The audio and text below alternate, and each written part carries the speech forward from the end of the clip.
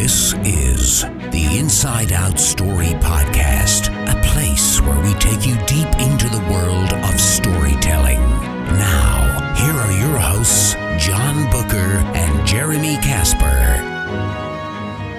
Welcome to the Inside Out Story Podcast. I'm John Bucher, and I'm interested in why we tell stories. And I'm Jeremy Casper, and I'm interested in the how we tell stories. Jeremy, today we're going to be talking about a subject that is near and dear to your heart, but it's also an area of interest that we both share, and that is transcendent storytelling. So for somebody who's completely unfamiliar with that idea, that concept, you might know what transcendence is, but for someone who doesn't even know what that word means, could you unpack that idea of transcendent storytelling? What does that mean? Yeah, sure. Well, we're just going to dive right in, talk about some transcendence here. Well, when I talk about transcendence, when I speak about it and write about it, I have to differentiate between a few things just in order for us to have a productive conversation about it. And the first thing is to do exactly what you just said, John, and that is to, talk about what do we mean by transcendence.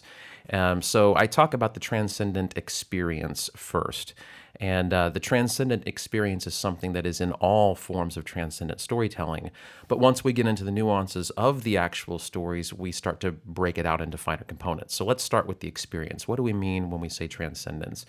First of all, I think to offer a definition of transcendence, a definitive definition, this is exactly what transcendence is. I think it's kind of foolish to do that because transcendence really, the very essence of what it is it transcends human language, it transcends human logic, and oftentimes when we have these transcendent experiences, words fail us, to try to articulate what this thing is that I just went through. So for the sake of what I talk about, I look at transcendence in two different ways in this transcendent experience. The first way that I think that many people can identify with is this idea of just being connected to something greater than ourselves. A lot of people will call this thing the divine, something that's beyond body, mind, and soul. We started to get into the spiritual components of life, this thing that just, it's outside of ourselves, but we feel connected to it. And I think we've all had those moments where we've engaged a piece of art, we've seen a film, or just walking down the streets, contemplating something really small and tiny, seemingly insignificant, where suddenly we have this epiphany moment, and we feel connected, deeply connected to something that's bigger than ourselves. And in those true transcendent moments, they are oftentimes moments of being overwhelmed, but at the same time in deep, great awe. But it's also usually very humbling. It's a very humbling experience of being able to say, wow, there's so much out there that's so much greater than me. There's something going on in this universe that is so much bigger than I am, and yet I am so grateful because in this moment I am aware that I am connected to it in some way. So the broadest sort of definition of transcendence is sort of that sort of experience with the divine. One of the aspects of transcendence that I talk about when it comes to storytelling, though, is this idea of warring ideologies. And I talk about two different types of stories when I lecture on transcendent storytelling. I talk about the transcendent story, and I talk about the lesson story. And a lesson story is the type of story that most of us experience when we go to Hollywood films and read books, and they're really good stories. Nothing wrong with a lesson story. But in a lesson story, what you have are two warring ideologies. And in a lesson story, what has to happen in the end is the character has to choose between one ideology or the other. And there are places for these kinds of stories, and we can talk about that here in a little bit. But the transcendent story is the story in which the character enters into some sort of humble, peaceful relationship with both sides. So it's not about killing off one or the other or choosing between right and wrong. It's this transcendent place of existence where we can say it's not either or, it's both and. And it's not just I'm just going to sort of contend with these things and just accept the fact that I'm just going to be in this battle my whole life. It's transcendent. It's above that. It's saying that no, somehow these seemingly two disparate parts of these warring ideologies may actually have a relationship with each other, and that relationship they share with each other is a good thing. So that's just a really broad overview of what we're talking about when we talk about transcendence. That's really good. You and I both share a deep appreciation for psychology as sort of the base of our storytelling foundation. And I think it's worth mentioning, that both Freud and Jung spoke about our confronting the other, this idea of the other, which is basically any force or concept or idea that's outside of ourselves. And in some sense, that is the transcendent, really, anything, that is outside of ourselves. What I like about sort of bringing that definition into transcendent storytelling is then we also connect to confronting other just in our day-to-day lives, Yes. confronting people of other races, confronting people of other sexual orientations, confronting people with different stories and backgrounds than us. So I think I like where some people, I think, may dismiss transcendent storytelling to say, well, I tell stories about the here and now and about day-to-day life and the things going on in day-to-day life. I think that's transcendent storytelling as well, when we're confronting the idea of other in our Yes. day-to-day lives. Any insight or thoughts on that? Yeah, absolutely. Well, John, I do think, I want to be careful not to go off on a rabbit trail here, but I do think that there are some things that are programmed in our evolutionary DNA that sort of give us over to this idea of putting things into categories and boxes. There were epochs in human evolutionary history. There were times where putting people in the category of the other protected you. When you were a small tribe without fortified cities and there were warring tribes all around you that you wanted your resources, there was a time in our history where it made sense to say, keep the other out.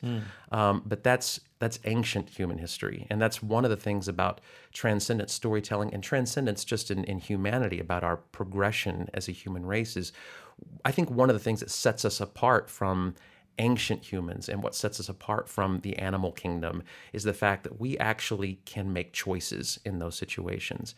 And so, when someone has a knee-jerk reaction, sort of a fear of the other, I don't immediately point a finger at them and say, you're evil and wrong. There's part of that that's like, okay, some of that's programmed in your DNA, but you can rise above that. And I think that really wars have been fought, millions of innocent lives have been lost. We can't get along as a human race now because we put people in the other category. Putting people in those binary boxes of other, it's the heart of xenophobia, it's the heart of hate. And so I think where we are now in our human progression is to say, let's stop and let's be better than some of our primal evolutionary background. And let's enter into what I call, John, deep listening. And I write a lot and I talk a lot about this idea of deep listening. And what it is a very conscientious choice of going into a situation and saying, even if this situation causes all sorts of red flags to go up inside of me, even if I'm afraid to listen to this rhetoric that is causing me to put up my defenses, I am going to choose in this moment to look beyond that and to just listen. And I think that in order to be a transcendent storyteller, to be transcendent in life, to deal with the things that you're talking about, the people in society who aren't like us, we cannot learn to progress as a human race unless we are able and willing to make the conscientious choice to deeply listen to people that we have historically put in the other box. That's really interesting. Even when you look back at the history of storytelling and the ancient stories that still resonate with people today, the Epic of Gilgamesh, the Odyssey, you often have these stories of these heroes, these characters that go on a journey. They encounter the other. They encounter creatures that don't look like them. They encounter people that are not like them. They encounter all these beings that are in this category of other, and they cannot judge those things by their initial impression. They cannot immediately make snap judgments. Some of those creatures and beings turn out to be friends. Some of them turn out to be foes. And so I think there's a long history in the storytelling tradition of this confrontation of the other and finding transcendence once we bump up against the other. And I don't know, I think there's some connection between encountering and engaging forces and beings that are different than us and is a pathway to transcendence. Absolutely. I completely agree. And John, I do want to say too, back when I was talking about the lesson stories, just to kind of build on what you were saying, I don't want to imply that there isn't a place for stories about good and evil and right and wrong. There are times in our history where we need stories that are saying, you know what, racism, 100% wrong. Yeah. This is not an area of compromise. Yeah. This is not an area where we're going to try to see both sides and just get along. There are times and places for us to stand up and say, nope, we've got to fight for something. Some stories are better than others. Absolutely, absolutely. My favorite characters in stories, John, are the mentor characters. I just love the mentor characters. And as I've been sort of walking through this process of transcendent storytelling and what it means, I always gravitate to these characters because they are the transcendent characters in storytelling. And yet, if you look at so many historic examples of mentors, even some modern examples like Obi-Wan Kenobi and Dumbledore and these characters that the guys with the pointy beards and the hats, we resonate with these characters because they've basically in essence seen the end of the film already. But one of the things that I love about these characters is transcendent as they are, they still recognize that sometimes you pick up a sword and you fight. Yeah. Sometimes there's something that's worth laying your life down for, to die for. So this idea of deep listening and listening to opposing sides is so important to be a transcendent storyteller. But I don't want to lose this idea that there is a time and a place to say, you know what? Women have been historically abused and marginalized and treated like second-class citizens, and this has to stop now. No compromise now. Yeah. So. No, it's interesting because I think also, a lot of transcendent stories sometimes are found in the most unlikely of places. And I think good storytellers are able to sort of implant transcendent stories in unlikely places. One of the most transcendent moments I experienced in a story was actually in Pulp Fiction when, Vincent and Jules have this experience where they have this shootout with these guys, and they're not hit by the bullets. And then there's this really interesting conversation that John Travolta and Samuel L. Jackson have in the film where they discuss, is there something beyond us? Is there something more? Because I should have been killed by those bullets, but I wasn't. So is there such thing as the transcendent? And, Samuel L. Jackson claims, yes, there has to be, because something stopped those bullets. And, John Travolta's character, Vincent, he's unconvinced. He's like, no, there's no such thing. Maybe this happened or maybe that happened, but there's no such thing as transcendence. Even having conversations about the existence of transcendence causes me as an audience member to then really think about that and question transcendence in my own life. And it causes me to consider some of those deepest universal human questions of, is there something more? Is there something beyond what I can see and touch?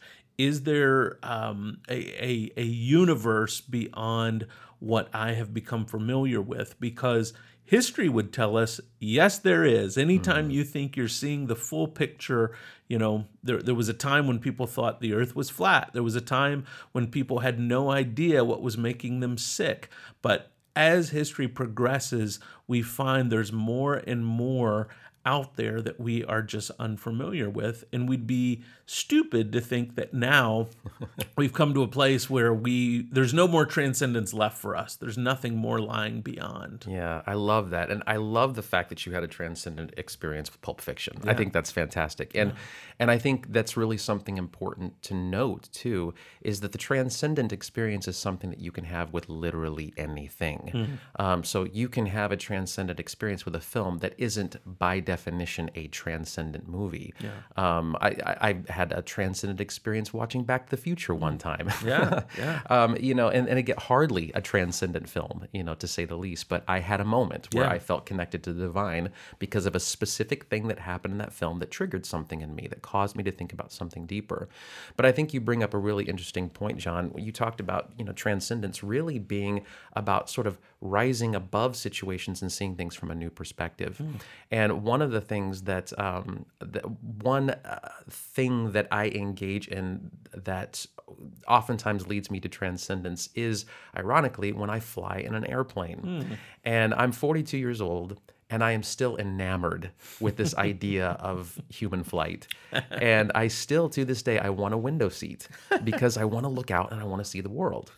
And one of the things that happens to me on almost every flight is when I'm looking out at the world and I see these mountains and these hills I can see for miles, and I see a pattern. I see that somehow this hill is in relationship with this hill over here and this mountain over here. And I can see how the rivers and created and carved the landscape because I'm so high above it and I can see it.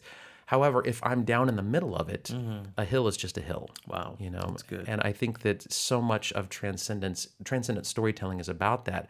It's elevating an audience, or in some cases a character, to a place where they can literally see their world and their surroundings from a transcendent perspective that's above and beyond how really the typical normal person is going to view life. That's really, really good. I think I'm wondering if there's not a relationship between transcendence and memory, because I've often, at least in my own experience, I've often recognized transcendence after it's happened, looking back. And in the moment, I didn't necessarily realize I was having a transcendent moment. Like, for example, that Pulp Fiction moment. I, at the time, was laughing and was listening and was enjoying the film. I didn't necessarily recognize I was having such a deep transcendent moment until later. And there's also something, besides memory with, I think, how often that moment returns to you. Because, I saw that film 20 some odd years ago. I'm still sitting here talking about a moment I had with that film that's returned to me time and time and time again.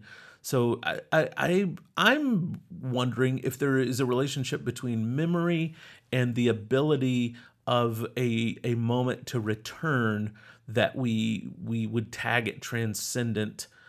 It seems to me transcendent moments are not something that just happen in a moment and then you never really think about it again. Yeah, that actually makes a lot of sense because I anecdotally speaking, I had the exact same experience with the movie Contact. When I saw that in the theaters 20 years ago, 1997 it came out, when I saw that film in the theaters, I actually didn't like it that much. Like, it was okay. And I had a lot of just issues with the film. But it didn't leave me. And I kept thinking about it, and I kept thinking about it. And a few months after it came out, a friend of mine wanted to see it, and I was like, well, all right, I'll go see it again. And I watched it the second time, and I was like, this might be my new favorite film. And since then, anyone who knows me knows that Contact is one of my all-time favorite movies. And you're right, there's so many moments in that film that I am constantly referencing. I'm like, yeah, life is like that. That moment when Matthew McConaughey asked Jodie Foster, do you love your father? And Jodie Foster looked at him almost offended and said, of course. And then Matthew McConaughey turned to her and said, well, prove it. And that moment, still to this day, I go back to that moment all the time. When Ellie is sitting before the congressional hearing at the end of the film, and she's trying to describe what she experienced in outer space because she has no empirical data to prove it, she's describing transcendence. And it's just these really beautiful, impactful moments.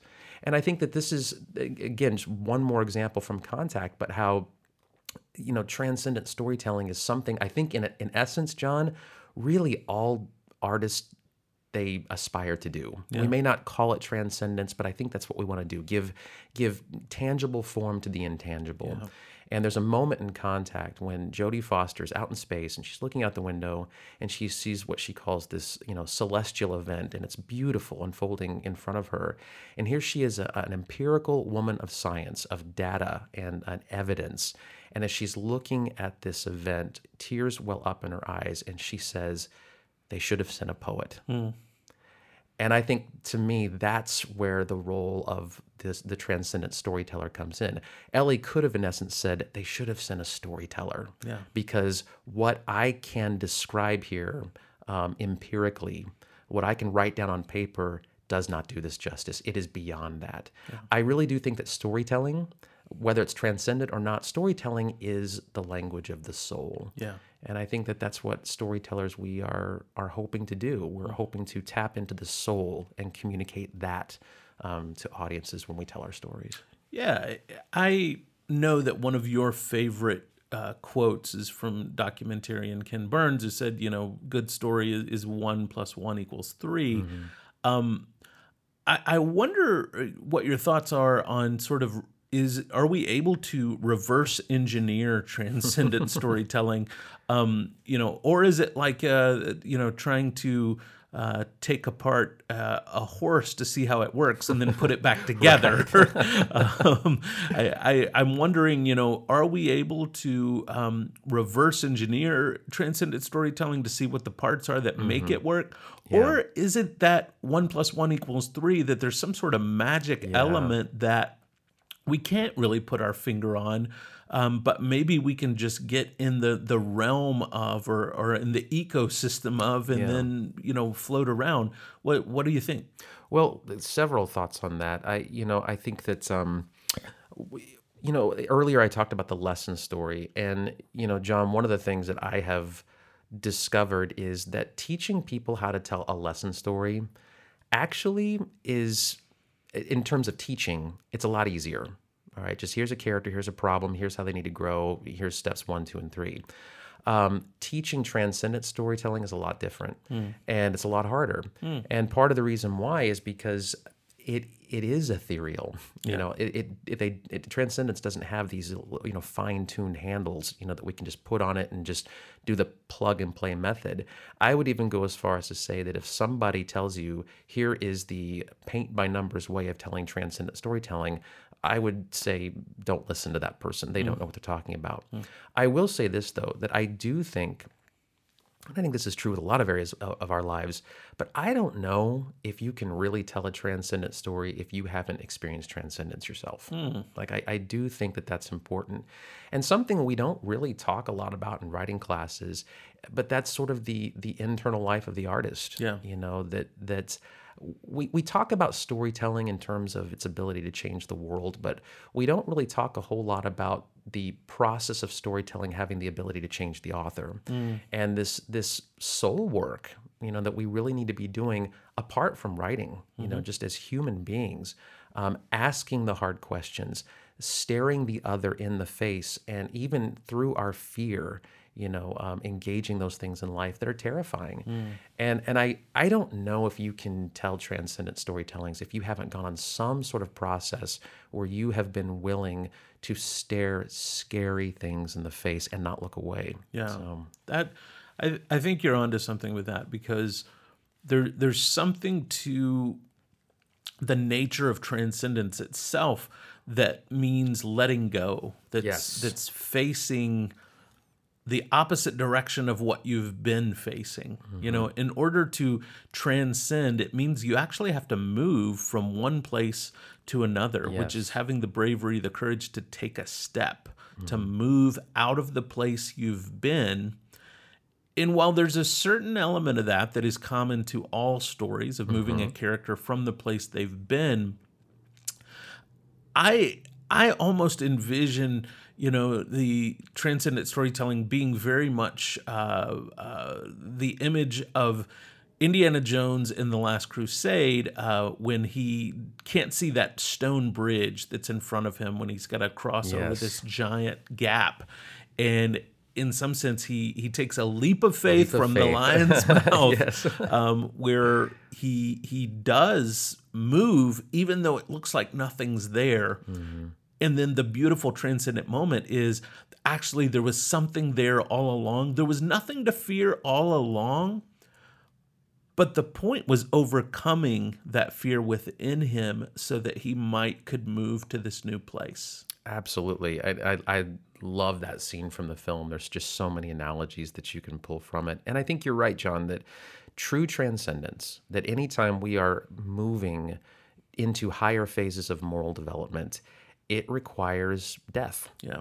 It does require a shedding of the old self. And that death is usually metaphoric, but it's going to feel like death. You know, and we avoid death at all costs. And usually the full transcendence experience, literally moving, not just those moments where, I just feel connected to the divine and then I move on, but those transcendent moments that literally change us as people, they're painful. Yeah. They're very, very painful.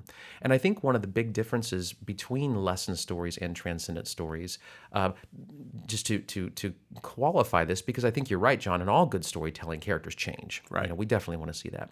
But there's a big difference between learning a lesson and having new information about how to do life, and maybe learning that the way you'd been doing life before wasn't working right, and there's a new way to do it. And that's a lesson story, that's good. That's one thing. In the transcendent storytelling, usually what happens is a character has their entire worldview changed. You know, it's not just learning a lesson. It is the fundamental way in which I have historically viewed reality, existence, life, and humanity is now different. Yeah. And there is nothing more terrifying than having your worldview changed. Yeah. Because what it does is it calls into question everything you've believed up to that point. Every lens that you have looked at the world through gets shattered. And for the first time in your life, everything that you have used to make sense of the world, you now question. And that initial process is terrifying. It's so scary. Now, the people who continue through the process, they oftentimes realize, some of that stuff from the past is still good. I can still hang on to all that. Even though I'm calling it all into question, it doesn't necessarily mean it's all bad. But that transcendent experience to me, it's the full transformative transcendent experience always requires a death, and the full transcendent experience is oftentimes characterized and defined by an entire shift of a worldview. Yeah. Let's talk for a minute about the role of transcendence and transcendent storytelling as it connects to genre. I think when we hear that term transcendent storytelling, it's very easy to think, well, these are dramas. Although, I would say that horror films to a great extent can encompass transcendent storytelling. And I've even experienced comedies that, I thought, in Bruce Almighty, I thought there's a transcendent, experience there. So could we talk about genres and also connect that to the idea of transcendence in the main character versus transcendence in the heart of the audience watching? You went exactly where I was going to go to next, John. When I talk about transcendent storytelling, I do talk about two different types of stories.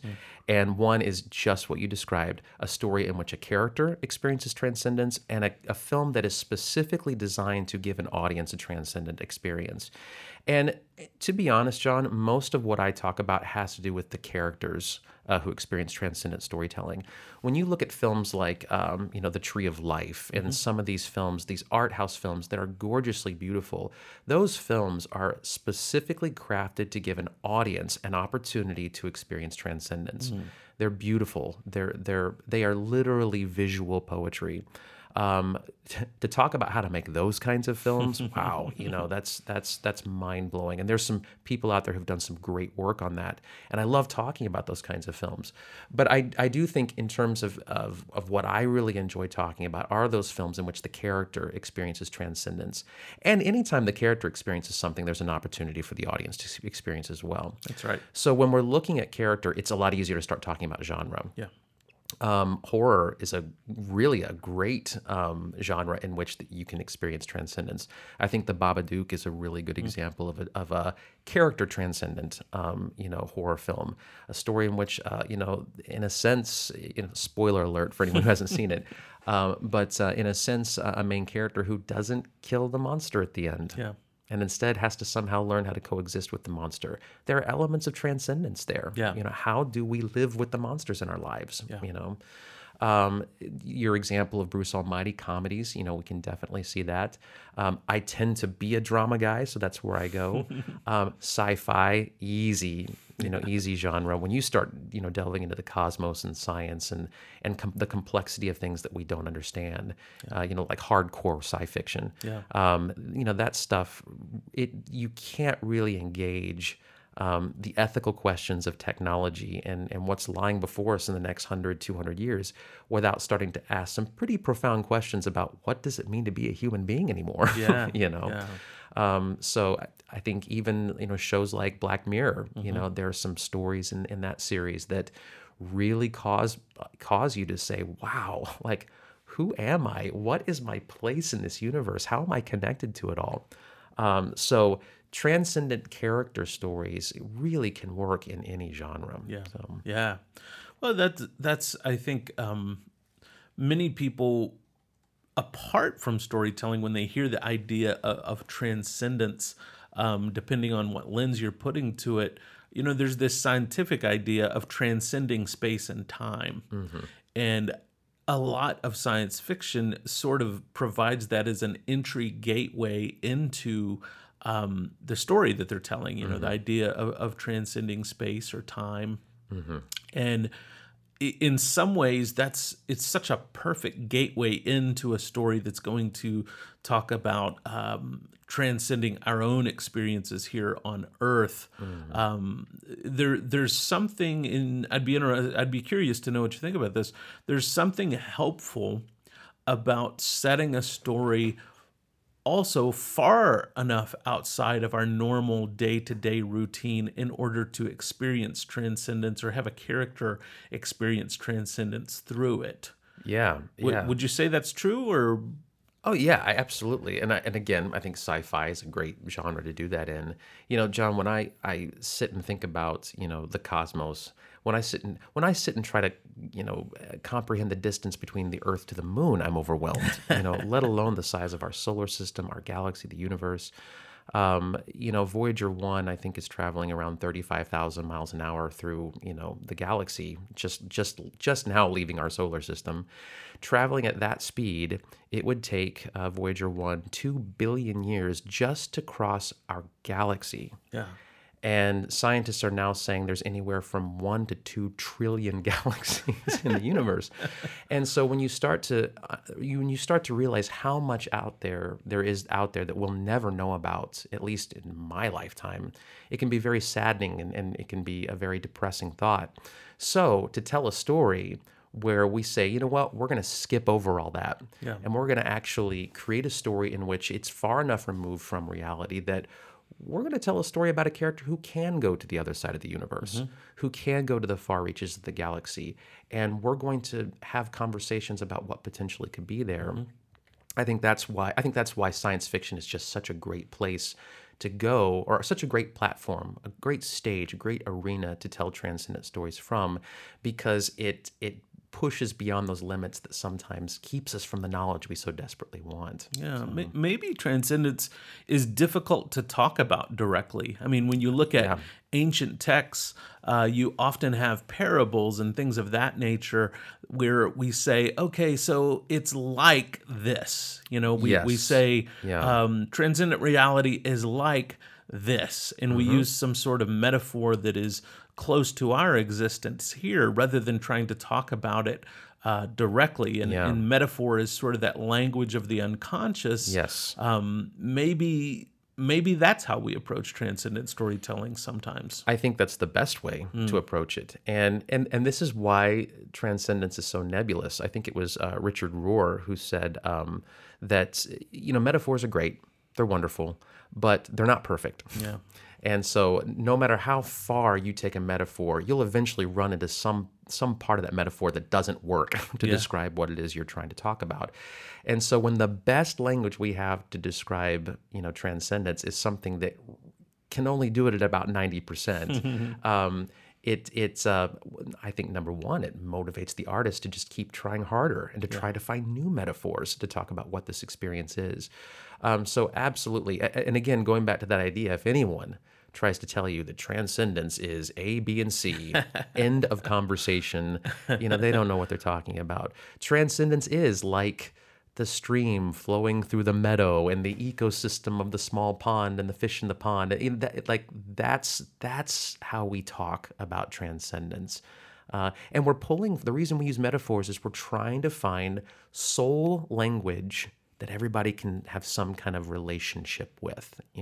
I'm not going to pull a metaphor that you couldn't relate to, but metaphor storytelling, all the language of the soul. Yeah.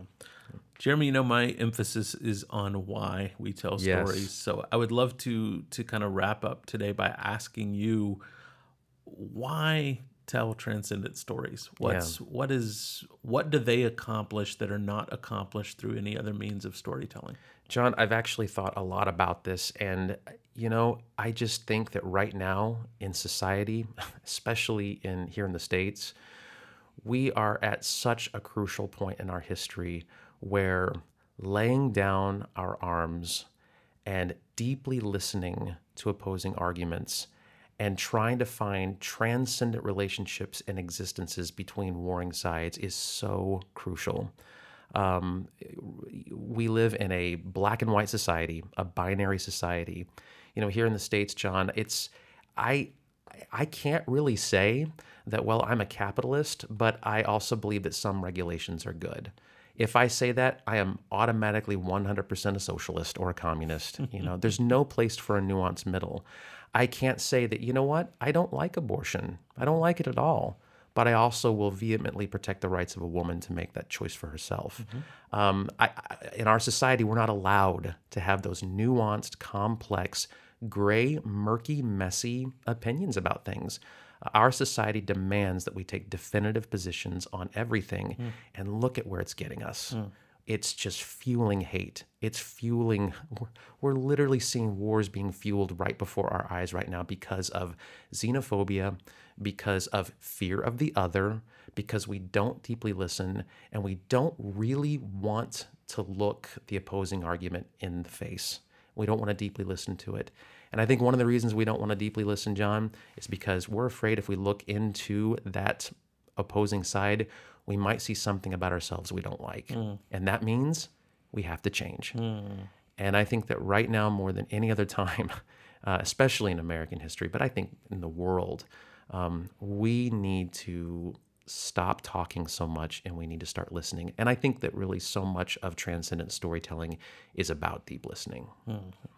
It's a wonderful place to conclude today. Enjoy the gray, revel in listening, and we will see you next time on the Inside Out Story podcast. Keep telling stories.